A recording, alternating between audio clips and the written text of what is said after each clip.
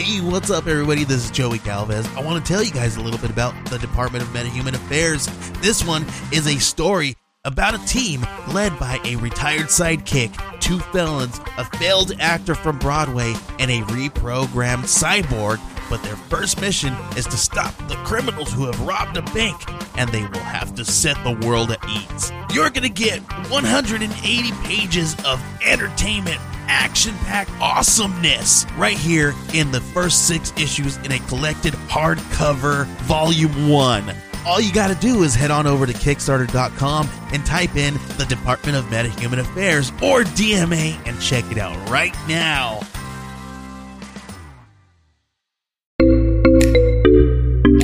Age of Radio.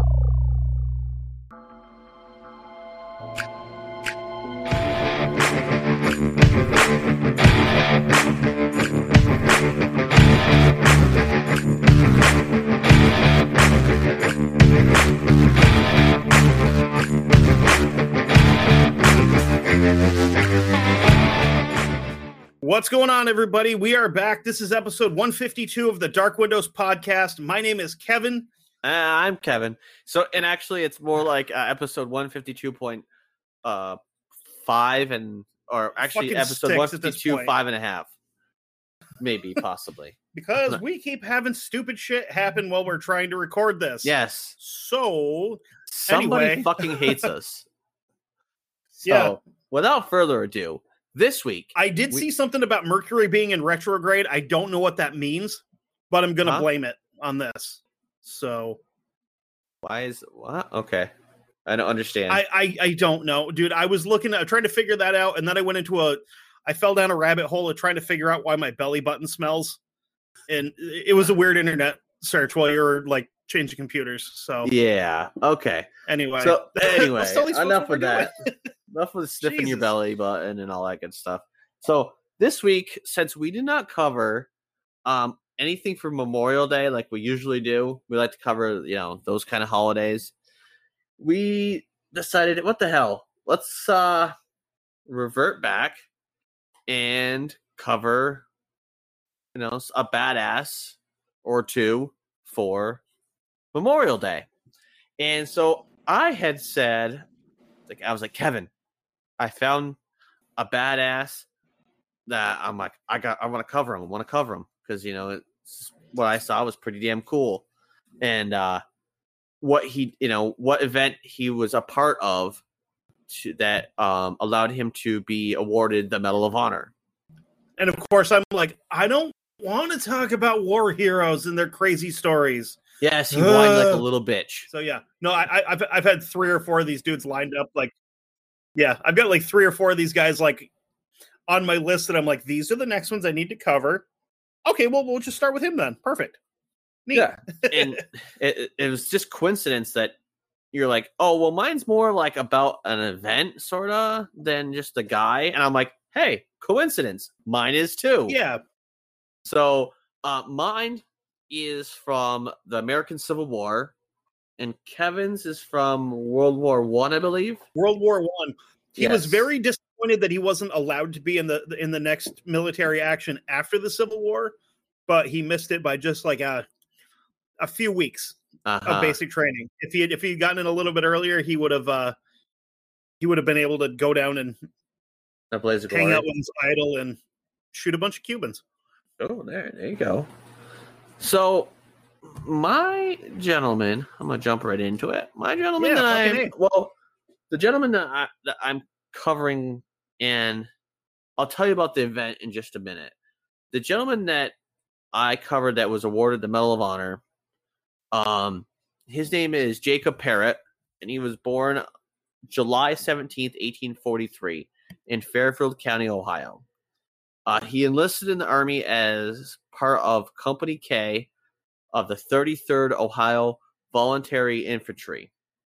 During the Civil War, and of course during the Civil War, like I said, he served throughout the war, reaching the rank of first lieutenant. And after the war, he returned home to his career as a cabinet maker and an operator of a stone quarry. He died in 1908 at the ripe age of 65. And he is buried in Kenton, Ohio. He was one. It says when I was reading it, it said he was the first, but actually he really wasn't the first. He was one of the first people in the Army to be awarded with the Medal of Honor. You said he was 65 when he died? Yes. Okay, that's another strange coincidence then, because they died at the same age. Uh-huh. Yeah. Weird.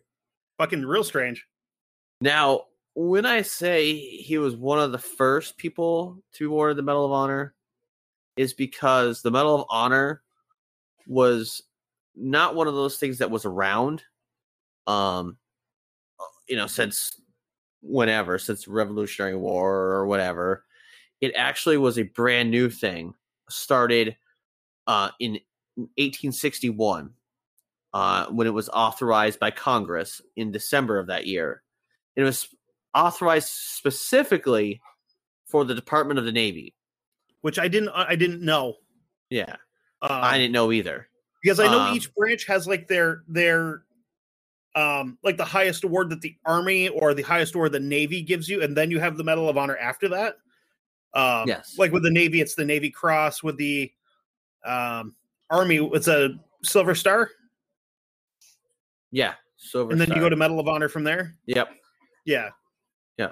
So within 2 months of the Navy being authorized with the ability to award the Medal of Honor, the Army adapted the Medal of Honor for people in its ranks to be awarded.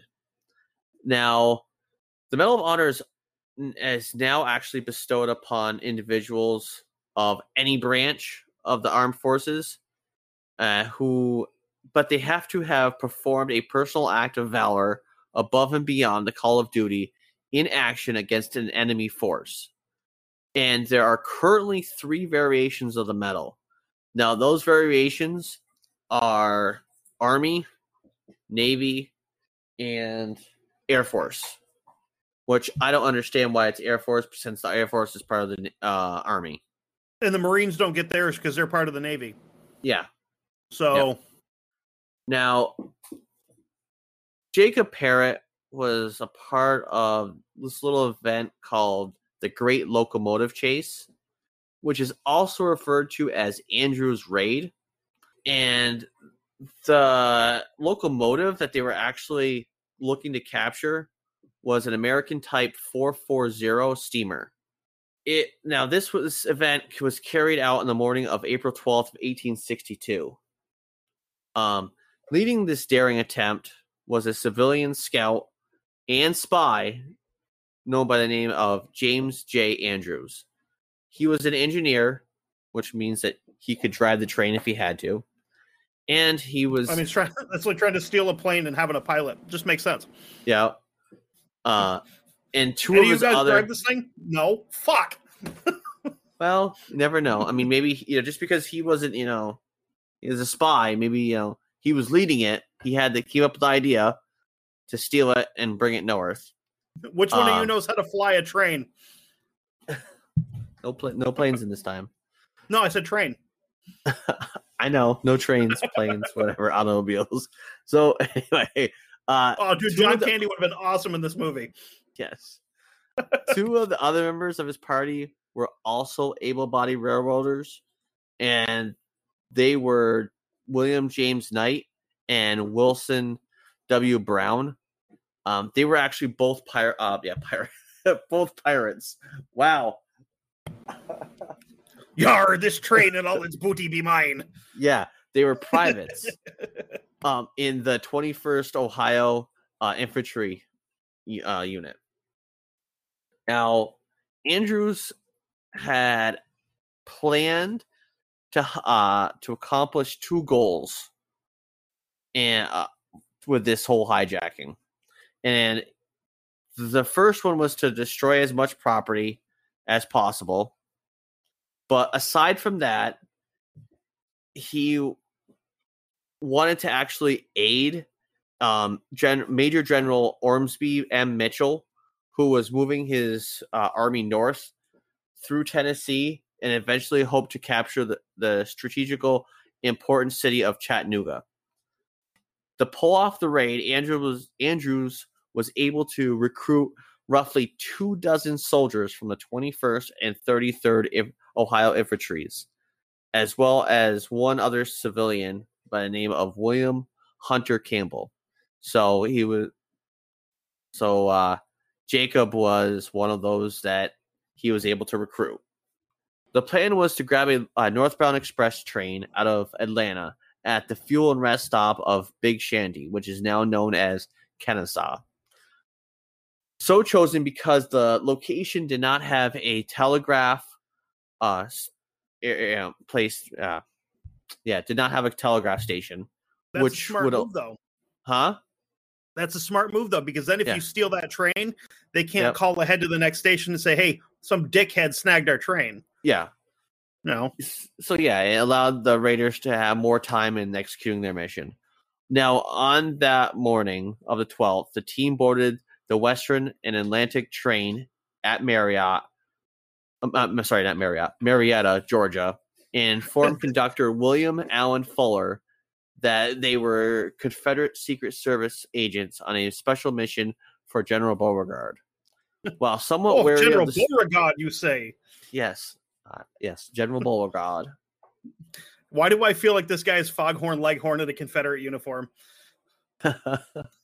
Possibly. I sent them up here to take this train north to bring my men to me and whatnot. So Fuller allowed. He was actually somewhat wary of the story, especially that they had said that they were Confederate deserters. But Fuller said, Confederate deserter, where is your accent? Wow. Fuller said, fuck it. Come on aboard. And didn't have any issue with it. So once the train had actually stopped at Big Shanty and the passengers and crew were enjoying breakfast at the next door Lacey Hotel, Andrews' team sprang into action. So the Lacey Hotel sounds like it could potentially be a whorehouse. It probably is. So aside from the hotel, the only signs of life at this location, along with the depot, obviously, was the Confederate Camp McDonald. Old McDonald had no, not that one. So Old McDonald had a train? Yeah. And on that train were people that wanted to rob the train or steal it. And on that train, he had some spies. Yeah. So from what I read, the train should not have actually been accessible to them at all, since sentries were actually stationed not far from the train itself. So they shouldn't actually have been able to get aboard it at all. Or actually should have been able to steal it, I should say. But it wasn't a deterrent for them. So they went forward with their mission.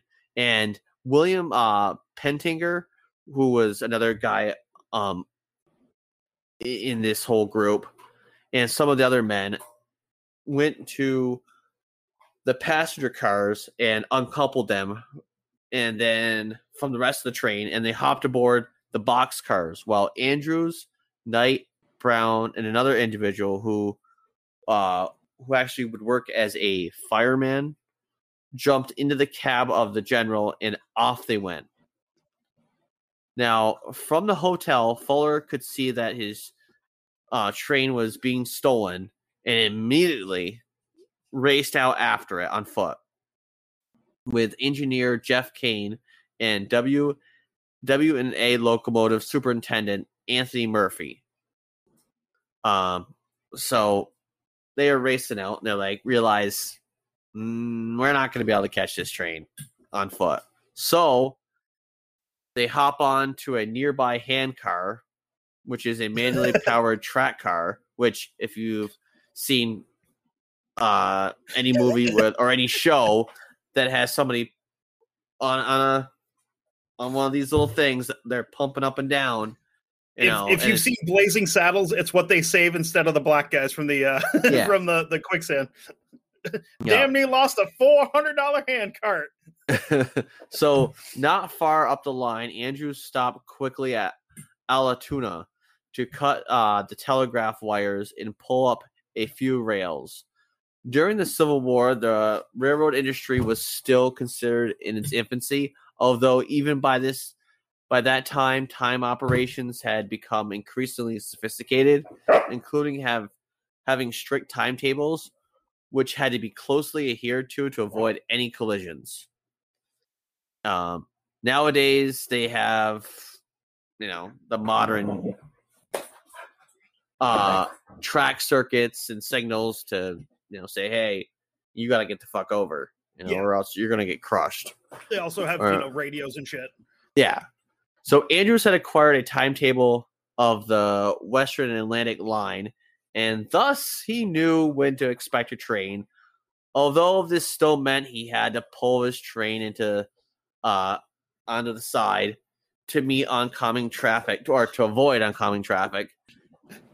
He hit his train behind a fucking billboard. Yeah.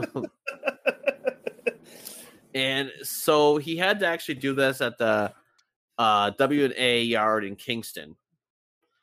Here, Andrews met the southbound train from Rome, Georgia, and its crew began inquiring as to the whereabouts of conductor Fuller and the rest of the train.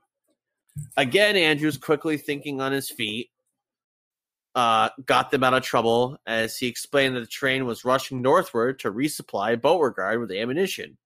A story that was very believable since it was an express run anyway with few station stops. Unfortunately, Andrews could not have predicted that the tenacious Fuller would be in hot pursuit on him. And he actually had ditched that handcart and procured himself his own locomotive, which went by the name of the Yonah. Yeah, sure. And he was in hot pursuit. The Raiders were also running into another predicament as they waited in Kingston for another southbound freight to pass. They learned that there were several extras behind that train, which they knew that because there was a red flag at the end of each train, which meant, shit, we gotta wait. This is turning into fucking Smokey and the Bandit meets the Great Train Robbery. Yes. As Andrews learned through a conductor on one of the trains, Confederate forces had learned that General Mitchell planned to march towards Chattanooga, and Beauregard was moving as much equipment out of the city as possible. This long delay nearly allowed Fuller and the Johanna, or whatever, to catch the Raiders, as he learned that at Kingston he was just minutes behind them. Unfortunately, the yard was full of traffic, and Fuller and his crew abandoned their locomotive there. Instead of opting to catch the next northbound run out of the yard. At Airdsville, they saw more signs of damage left behind by the Raiders, but the engineer of the locomotive, Texas, Peter Bracken, handed his steamer off to Fuller's team and were in such a hurry that they did not even bother to turn it around. They're like, fuck this, let's just fucking go. Let's be real. The only reason they were behind is because Fuller stopped for fucking 2 Diablo cheeseburgers. Yes. And a chicken sandwich. 2 Diablo sandwiches and a Dr. Pepper because I'm in a goddamn hurry. Thank you, kind lady. So time was running out for Andrews and his Raiders. By the time they reached Calhoun, by the time they reached Calhoun, wow, the whistle of the Texas could be heard in the distance. At Dalton, Fuller's onboard telegrapher was able to get a message through to Chattanooga about the incident just before the Raiders cut the line. With forces now approaching from both north and south, Andrews' team was desperate. They tried to burn the bridge at Chickamauga out of an oil-soaked boxcar, but it would not catch fire. Finally, at milepost 116.3, just 18 miles south of Chattanooga, with the general out of fuel and water, the team abandoned the locomotive and took off through the Georgia countryside on foot. Every man, they basically said, every man for yourself. Do it. So most of the group, including Andrews, was later captured, although some managed to escape back to the Union lines. The fate of those who were captured was mixed. Some escaped, others were exchanged for Confederate POWs, and a few, including Andrews, were hanged as spies. A handful of Union soldiers were awarded the Medal of Honor, many posthumously, although Andrews was not eligible as a civilian to be awarded that. But that sucks. The governor of Alabama commended many of the Southern side for their bravery, including Conductor Fuller. Today, the general is a permanent reminder of all of those involved in the legendary locomotive chase. Now, Jacob, for his part, he was actually one of the youngest raiders on the train. He was actually only 19 years old. And he's a kid. Yeah. I mean, the least they could have done for the civilian, I guess, is like buy him a nice steak dinner or some shit. Definitely. So, right. Being only 19 years old, he was severely beaten. Like, it said that, some were actually, in a bad way. And he was interrogated. Despite his severe treatment, he remained silent. After the successful escape of 6 raiders, they became first to receive the Medal of Honor. Parrott was first of those 6, making his award the first presentation in history. After the war, he remained friends with fellow raider Wilson Brown. Parrott's only son, John Marion Parrott, subsequently married Edith Gertrude Brown, one of Wilson Brown's 8 children. And in the early 1950s, Disney Studios released The Great Locomotive Chase, a movie to herald the exploits of Andrews Raiders. I fucking called it. So, that man, Jacob Parrott, was awarded the Medal of Honor, and so were many others aboard that train, because they, did something so heroic and put their lives in danger. And also, he was like, fuck you, I'm not talking. You can kiss my ass. They stole a motherfucking train. Yeah. Yeah. I mean, if that doesn't win you an award, I don't know what does. I don't know either.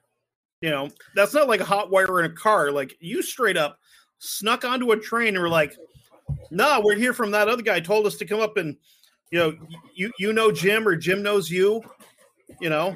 Yeah, I know Jim. Yeah, it was Jim. He told us to come up here and, fucking take the train. So drive. Yeah. Yep. I'm just going to take it for a spin. I want to test drive it. God damn it. I'm thinking about putting a deposit down on it, but I want to see how it feels first. Get it out on the road. I just don't want any old train. You know what I mean? I want a good one. Yeah. Okay. If I'm going to spend this kind of money, I'm going to get all the features in this train that I want. Yeah. And by features, I mean stealing it from you Confederate shitbags. Yes. So. All right. So before we continue on to yours, let's take a break. You know what? That's a good idea. All right. So we'll be right back. All right. So we are back. Now, when you think about the Marine Corps, there's probably a few names that kind of jump to the top of your list. John Basilone, Chesty Puller, Carlos Hathcock, names like that. All of those guys would have looked up to this one guy, even though he was inches shorter than them. He's at 5'6". The man I'm going to be talking about is Daniel Joseph Daly. Daly was born in Glen Cove, New York, down on Long Island, November 11th of 1873, but we're not going to hold the fact that he's from Long Island against him. We'll give him a chance here. Yeah. As a young man, he like I said, didn't grow to any giant height or massive size, full grown. He was 5'6", 135 pounds soaking wet. Not a real big guy. But that also didn't stop him from becoming a successful amateur boxer. He was also a newsie as a kid, so it got to be fairly tough to, like, you know, you're getting the shit kicked out of you in the streets. Other kids trying to sell newspapers out from underneath you. You know, got to be rugged. So, like many young men of his time, he was a pretty big fan of Teddy Roosevelt. I get that. And in an effort to meet and possibly fight side by side with his hero, he enlisted in the Marine Corps in 1898. He starts his training at the Brooklyn Navy Yard and would end up, like every other Marine since forever, training at Parris Island in South Carolina. Sadly for him, the Spanish-American War ended while he was coming to the very end of his basic training. So he doesn't get to go to Cuba and fight with the Rough Riders, which sure bummed him out. But luck turned in his favor, though, when the Boxer Rebellion kicks off in China. And this all happened just after he had been assigned to the Asiatic Fleet. Anybody that's not familiar, Marines in the Navy, hand in hand, you have a boat in the water, that's the Navy. You got guys that go off of that boat to kill people, those are Marines. Yeah. So, you know, they kind of symbiotic relationship. Yes.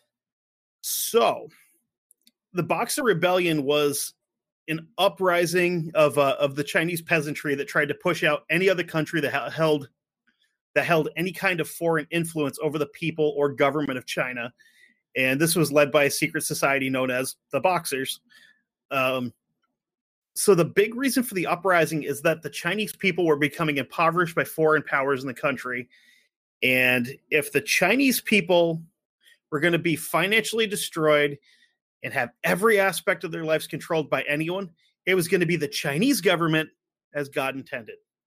We don't need the Americans. We don't want the British. We don't want the Germans. If anybody's going to fuck us, we want our own people to fuck us. Because, I mean, that's not going to work out terribly for us in, 60-ish years. No. So at this point, you're probably wondering why Dan Daly and a herd of Marines are about to, land in China. Well, the answer is pretty simple. So the U.S. had recently opened trade and working relationships with the Chinese government, and the Boxers are trying to force all of these foreigners out. And if there's one thing the U.S. government does not take kindly to, it's having their money and trade systems fucked with. No, they don't. Al Capone can order all these murders and shit. We're going to get his ass on tax evasion. Yep. Yeah. Don't fuck with their money. That's no. So Daly and his fellow Marines land in China and start making their way to the U.S. Embassy in Peking, which is now Beijing, the capital. And they were headed to what's called the Foreign Legation Zone. And this is an entire area of the city where all of these different foreign countries have their embassies set up. It's like a very large portion of the city that these guys have just come in and been like, you guys need to go because we're putting our shit here. So they arrive at the U.S. Embassy and find that it's surrounded by German troops. So, one of Daly's commanders obviously goes and politely asks them to leave. I'm kidding. They attack the Krauts and push them out of the area, killing and wounding a large portion of these German troops that are just like fucking around with their embassy. So with the defensive position around the embassy pretty badly chewed up from Marine gunfire and what the Germans had been trying to do to break through it, a large portion, and when I say a large portion of these Marines headed back to find munitions and supplies, I mean all of them except for one guy who stayed to defend the embassy. And that one guy, unless you had not guessed by now, was Dan Daly. I didn't guess it. So he's like, nah, you guys go. I'm good. I'll hang out here. So he's in the embassy, kind of just like walking around on a parapet or a balcony or something like that, smoking a cigarette. And he hears this large crowd of people and kind of turns to look down the street. And there is this mob of boxers charging towards the embassy with rifles, torches, spears, other various forms of weaponry. Essentially anything they can get their hands on, they've got it. And what's kind of strange with the boxers is they were a very spiritual group, and they thought that by practicing their spirituality that they did and martial arts and all this stuff, that they had honed themselves to be invulnerable to gunfire. Like they were like, we can be shot and not die. So Daly sees this, takes one last drag off a cigarette, drops it to the ground, crushes it under his heel, loads a belt into his M1895 Colt machine gun, and takes aim at the now swarming horde. So this is what was said afterwards. Quote, in the presence of the enemy during the Battle of Peking, China, 14 August 1900, Daly distinguished himself by meritorious conduct. That's the most boring Medal of Honor citation of all time. Yeah. Here's what really happened. Dan Daly takes up his position and defended the embassy by himself, again, with nothing but a machine gun and a bolt-action .30 caliber rifle. He fired almost nonstop. The only real break was when he had to stop to reload the machine gun. And when he did that, he was still taking pot shots with his bolt-action rifle, trying to work both at the same time just to, cover himself. Yeah. When his fellow Marines returned the next morning, they had a hard time moving down the street to the embassy without stepping on the bodies. With all that said and done, Daly had mowed down, at bare minimum, 200 Boxer rebels by himself. Wow. More than one of the Marines that had come back said that when they found him the next morning, he was sitting next to the machine gun, smoking a cigarette, just hanging out like it was no big deal. So what'd you do? Not much, just killed a few hundred Chinese. He's just sitting there, just smoking a butt. They walk up and he's like, "How was your guys' night?" What the hell happened here? Oh, nothing big. I mean, I'm almost out of cigarettes, but they're probably your evening looked like it was pretty interesting. Yeah. Got down the last few butts. You boys get a good night's sleep? Good. I'm glad. So the next time Dan Daly kind of pops up in history is 1914, when the Corps decided that Haitian rebels needed to die, and Gunnery Sergeant, at this point in time, Gunnery Sergeant Dan Daly was the one to make them dead. Now, I have to stop you right there. Sure. So, and ultimately what happened with that is we were actually kicked out. Of China? Of China. Yeah. Okay. Now, from that point on, we vowed that any place that we deemed as what they refer to as an area of influence. You love that term. Well, this is actually where the term came from. Mm-hmm. Okay. And they use that to get into different things after that. But their next time they actually used it, as an area of influence was Vietnam. World War II. Not so much. Yes, because we went and helped the Chinese fight the Japanese before we got involved in the war officially.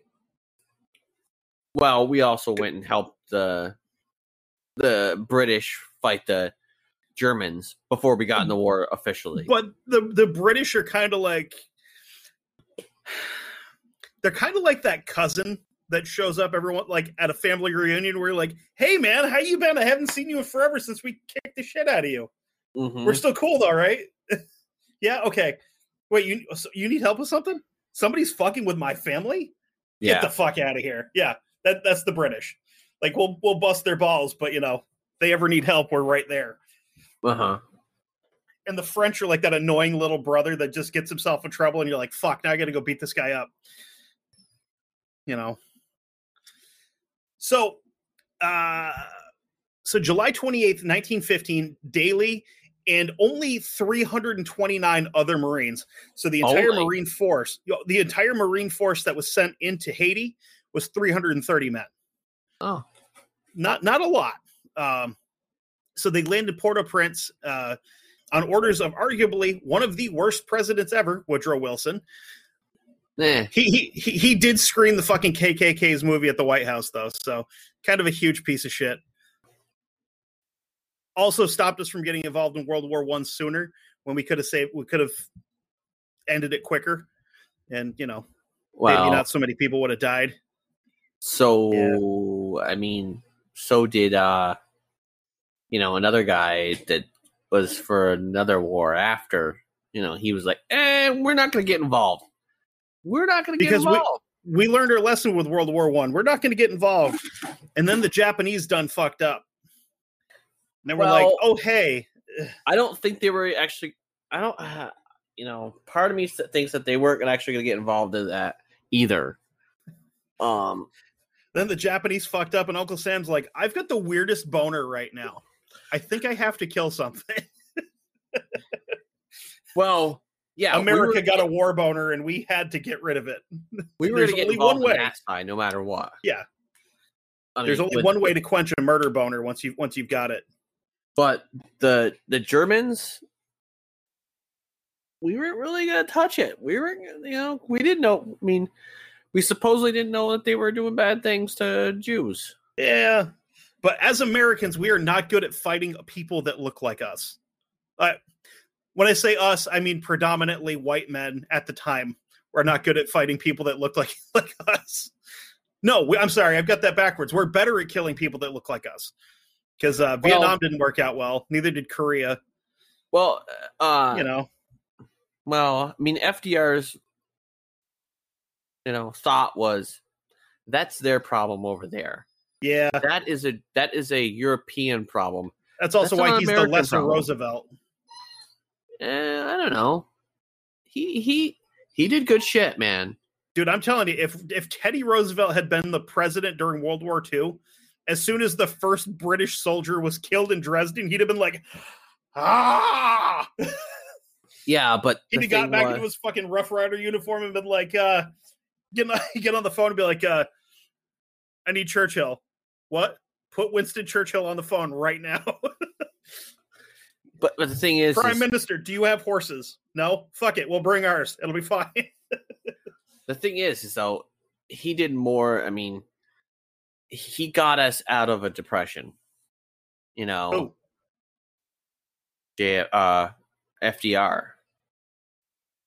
He got us out of the Great Depression. Yeah.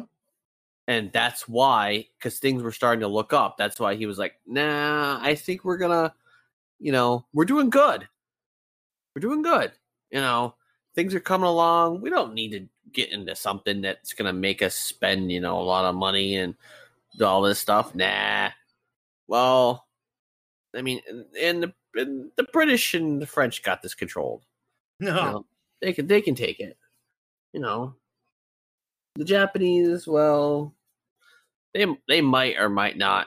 Who cares? They're only killing Chinese people. Fuck it. Yeah. Yeah. I mean, they've been doing that for hundreds of years anyway. Who cares?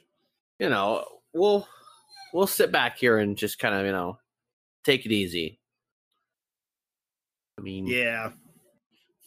But then they fucked up and somebody fucking slipped up. Yeah. Well, then we found out what the Germans were really doing. Yeah. And then we're like, oh, no, motherfucker. No, we don't like that. No. We're going to go smack you a couple times. But we're going to go really smack the fuck out of those assholes over there first. Maybe at the same time. But we're going to smack them even worse. You want to know why we can do it at the same time? Because we're America and we are fucking awesome. I guess, sure. Hey, man, tell me another country that's ever had any success fighting a war on two fronts and won that fucking war.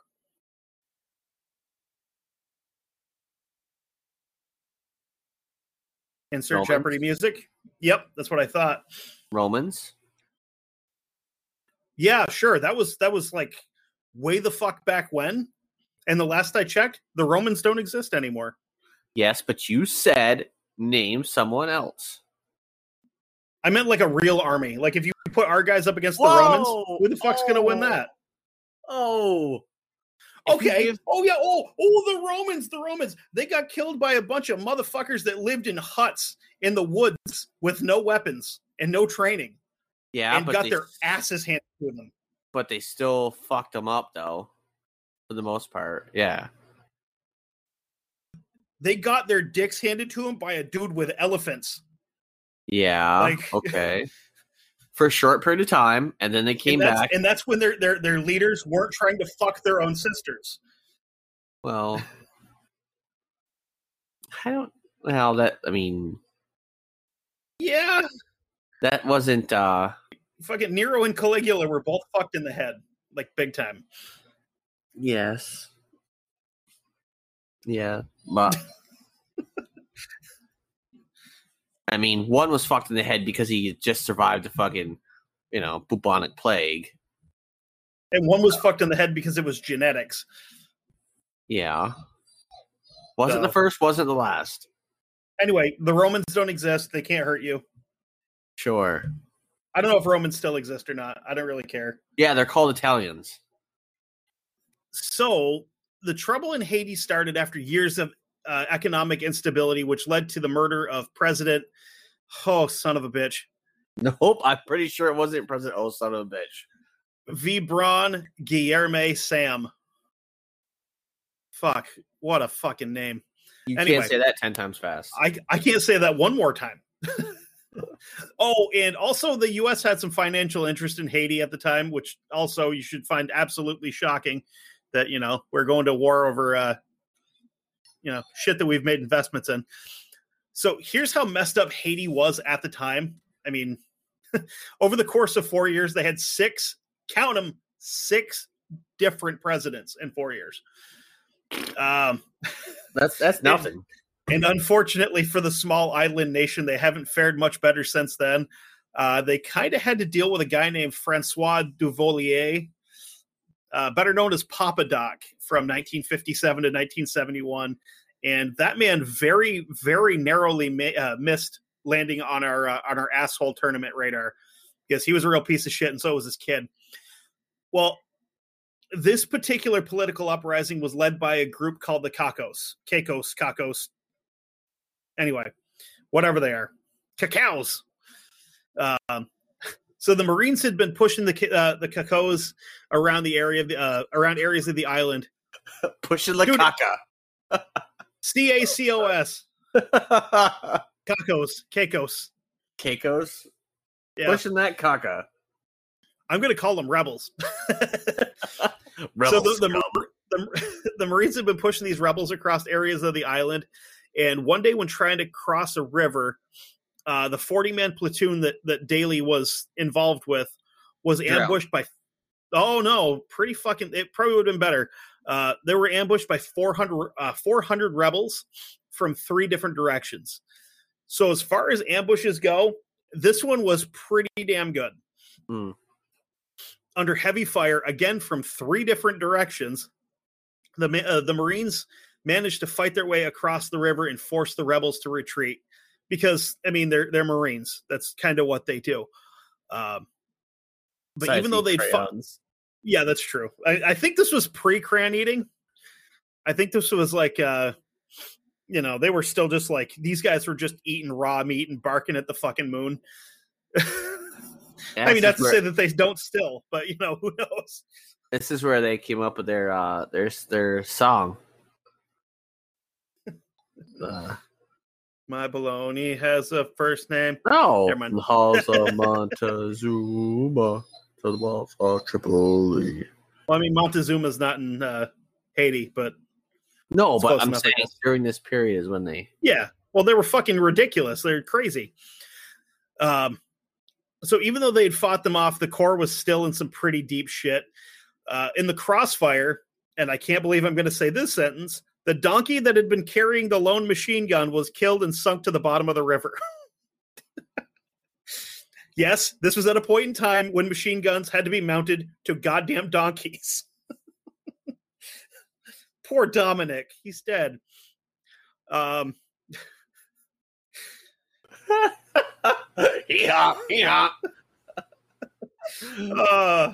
Dominic the donkey.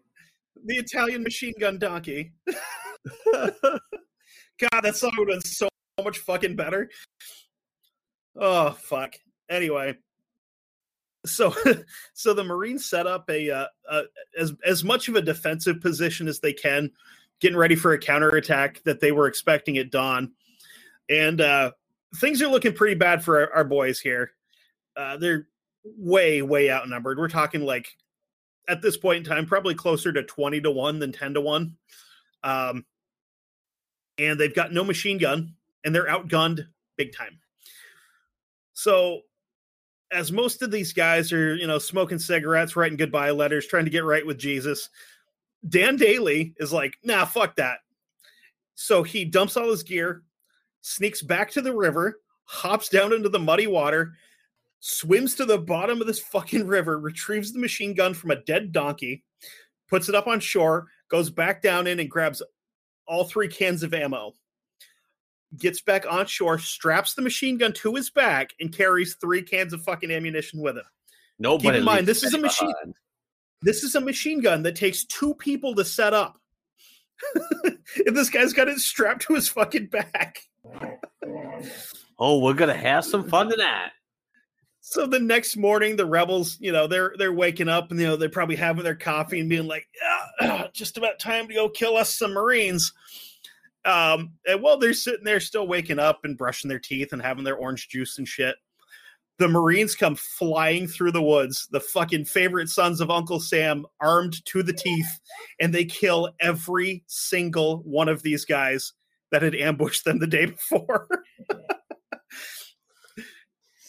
So we're at this point in time, again, we're looking 20 to 30 men, because they had taken casualties at the Battle at the River, go through and mow down 400 rebels. Like it's their job. Oh, wait, because it fucking is. So with,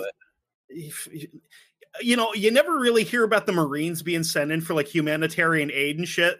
These are the guys that are like, we got to kill this motherfucker. And they're like, oh, me, send us. I want to do it, The Army's like, oh, we'll go in and hand out sacks of rice and shit. That's fine. The Marines are just like, huh? I smell bad guys.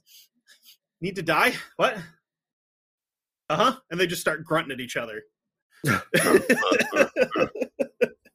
No offense to anybody that was ever a Marine. We love you guys. We just got to give you shit because we're both from Army families.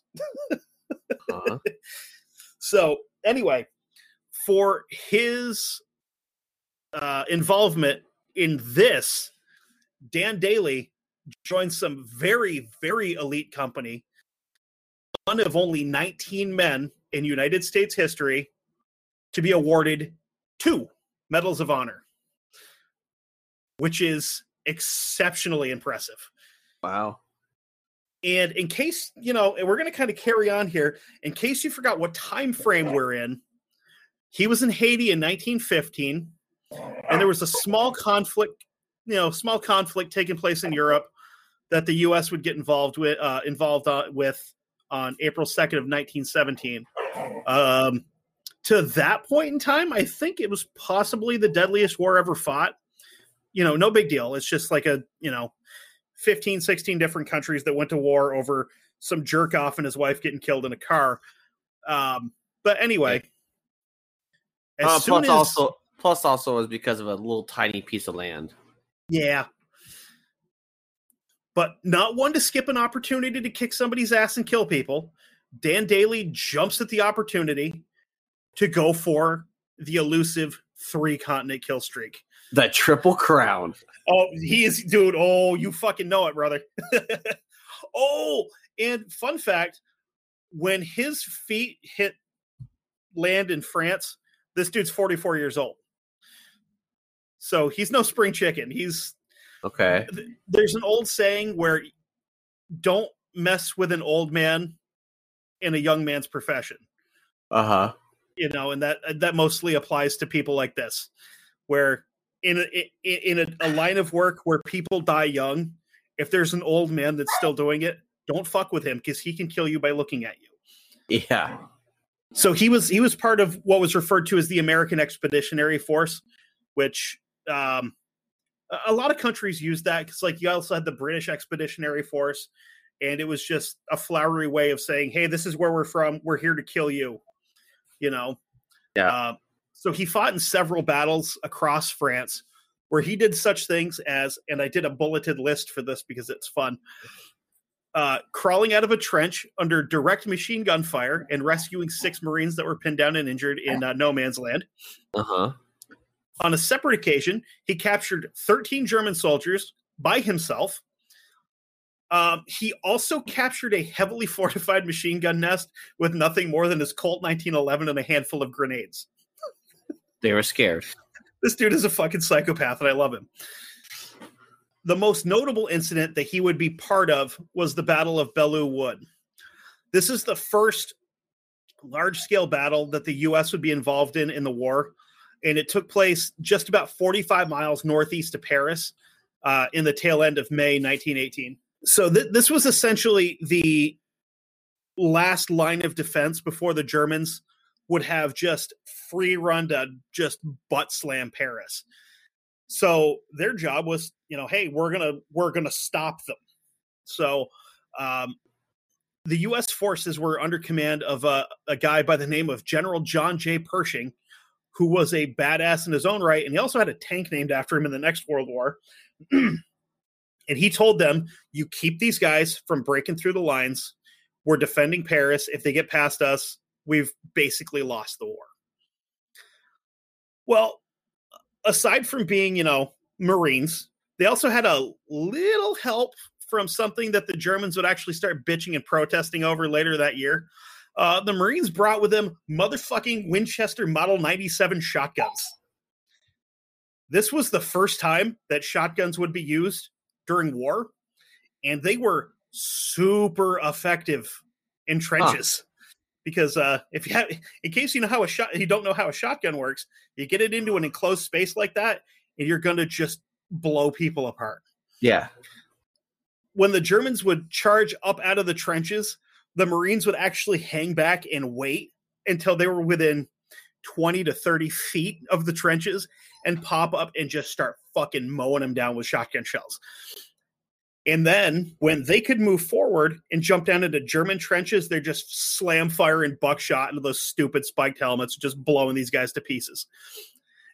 And I think it's kind of funny that the Germans complained about it. They're getting face fucked with 12 gauges, whatever. But they were totally cool. They were totally cool with chlorine gassing English, French, and American troops. No big deal. Fuck it, whatever. But they're using shotguns. It's not fair. Fuck off. Yeah. It was the war of first. It was the first war with tanks.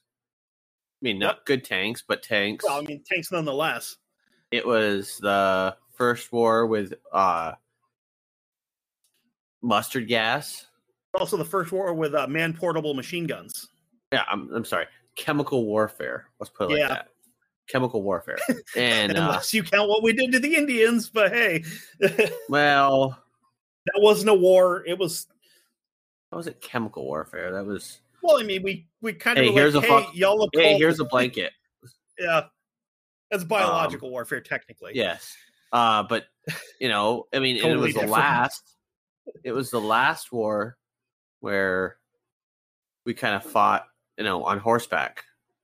Yeah, well, that's the thing with World War I is a lot of these guys, especially like the French and British, still had like a really romantic view of war. Like you went off to war and you defended your country and, everybody had honor. And then they're like, oh, these dickheads have barbed wire and gas. Yeah. You know, a lot of these French guys went in wearing like their father's uniforms from like when they served under Napoleon. So they've got these stupid like red pants and white gloves and shit.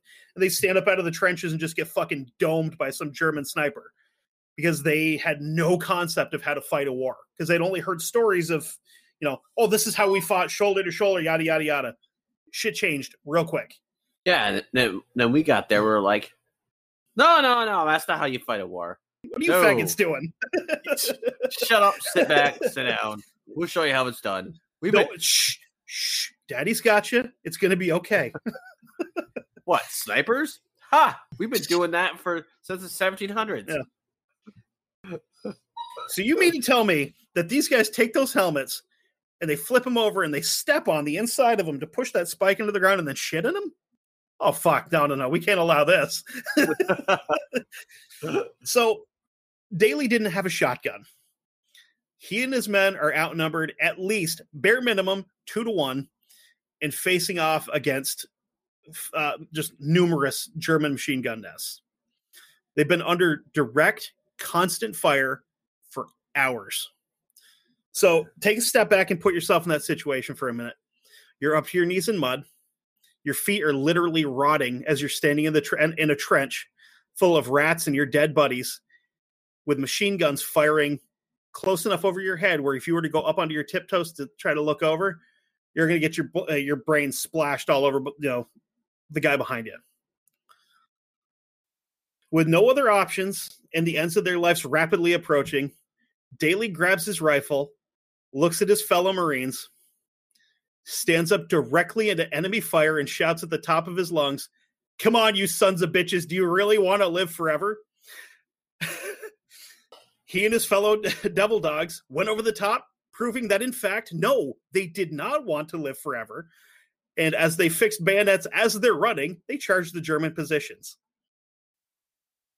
On June 27th of that same year, the U.S. High Command receives a telegram stating, quote, "Woods now, U.S. Marine Corps entirely."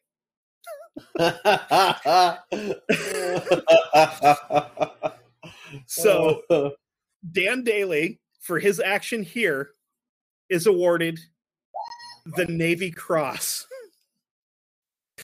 Because somebody in Washington couldn't just go, 3 medals of honor? Yeah, let's do it. But they're like, no, we've got red tape and bureaucracy, and we'll just give him number 2 instead. That's fine. He was also awarded the French Croix de Guerre, which is the highest award given by the French government to anybody in the military, including foreign militaries. You can win those because we've seen a couple of guys already that won those, except I didn't know how to pronounce that before. Croix de Guerre or whatever I fucking called it because I'm retarded. I get it. It's fine. Don't worry about it. So of all of the awards that he won during all of his time, one that blows my mind is he never received a Purple Heart, which means one of 2 things. He never got wounded badly enough to warrant getting one, or he never got wounded, period. Which wouldn't shock me because this guy was apparently made of fucking magic. Well, it doesn't matter how badly you're wounded. As long as you're wounded, you get one. Yeah, never received one. So either maybe he got tagged somewhere and his paperwork got lost and he never got one, or like I said, he never got wounded. Period. Or somebody fucked up on the paperwork. Yeah, right. I like to think it's more the second one. Yeah, where he's standing there and like bullets are literally getting out of his way because they're afraid of him. So he would retire from the Marine Corps and work as a banker for 17 years. He died at age 65 in 1937, which I'm sure is a relief to the Japanese because I'm pretty sure they would have surrendered a whole bunch quicker if they had known that Chesty Puller, John Basilone, and Dan Daly were all in the Pacific Theater at the same time. Yeah. Those motherfuckers, the 3 of them together would have ended the Korean and Vietnam Wars that hadn't started yet. Their sheer presence there is just like, nope, Asia's done fighting. We're done. Yeah. See ya. So that's Dan Daly. Tiny little badass, Yeah. But holy shit, what half the stuff I'm reading, like I'm sitting there reading it, and I'm like, I just go, no bullshit, no way, really? Find another source, and it's like, well, what the fuck? Okay, he really did this shit. That's crazy. Okay, yeah, goddamn, what a maniac. But yeah, so that's our badasses for this year's Memorial Day, which is already passed, but Memorial Day makeup. Yeah, it's our Memorial Day memorial. Yes, I love it. So anyway, I mean, son of a bitch. With that said, happy belated Memorial Day. Yes. Also, thank you. Hey, if you're in the need for some headphones, earbuds, or Bluetooth speaker, look no further than Studio.com. Go over to Studio, check them out. They have what you want. I'm pretty sure of it. And when you find what you want, put it in your basket and go to checkout. Put the promo code of Dark Windows 15 in, and the little coupon section to get 15% off your entire purchase. And, I'm going to say something right now. If you're looking for any kind of an audio ear device and you can't find one you like with them, you don't need one. Yeah. If you can't find a pair of earbuds that you like with them, or headphones or a speaker, you don't need them. If you can't find one that you don't like there. So think about that. Yeah. You can also, while you're going places on the internet, save yourself a trip by going back later. Go over to darkwindowspod.com. That's our website. Those are still a thing. On our website, we have a link to Studio, so you can go and get yourself some awesome stuff there. We also have a link to our Age of Radio page where you can listen to every episode of this mediocre at best podcast. Mediocre at best that we've been releasing for almost 4 years at this point. We also have a series of other shows on the network. You can find your next favorite podcast at ageofradio.com. There's a little bit of something for everybody. Exactly. You can also find links to all of our social medias, our Facebook at Dark Windows Podcast, our Instagram and Twitter, because they're both the same. And I use Twitter through Instagram because I still don't want to use Twitter. Yes. And we are Dark Windows Pod on Instagram. You can, I guess you can follow us on Twitter too, but I don't pay attention to it. So anything you see posted on Twitter from us, it's from Instagram. It's heresy. Exactly. That, and I just get sick of listening, like seeing people bitch about politics and stuff, because that seems like that's all Twitter is. You know, that's Facebook as well. That's true. But since I had to switch profiles to my backup one, I haven't liked any political pages or joined any groups like that. I've been much happier because it's just like, oh, hey, a picture of dogs and stuff. Oh, baseball? Yes, please. Thank you. More podcasts? Yeah, let's do that. No politics. It's fucking magic. I love it. Yes. So with that being said, we are going to have, I'm assuming we're going to go with a mystery topic for next week. And when I say mystery topic, I mean we haven't picked one yet. So, the grab bag of all topics. It's going to be just as much of a surprise for you as it is for us. Exactly. But anyway, until then, I hope we like it. Yeah. Man, I hope you like it. Gee golly, mister, I really hope we do a bang-up job on the next episode. A whiz-bang, slam-up job. Boy, howdy. Anyway, until next time, just because you can't see out into the dark doesn't mean that the dark can't see into you. Kevin, push that button with the music.